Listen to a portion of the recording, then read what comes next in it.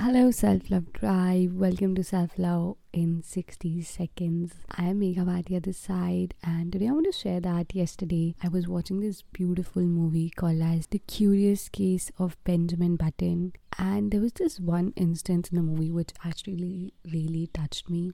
There was this young guy who was playing piano, and while playing that piano, the lady taught that young guy that it's not necessary that you need to be good at playing piano, but what is important is you should enjoy the process of playing that piano. In our life, also, there are times when we want to be good at things, we want to be perfect at things, and while rushing for that perfection, we forget that we have to enjoy the process also.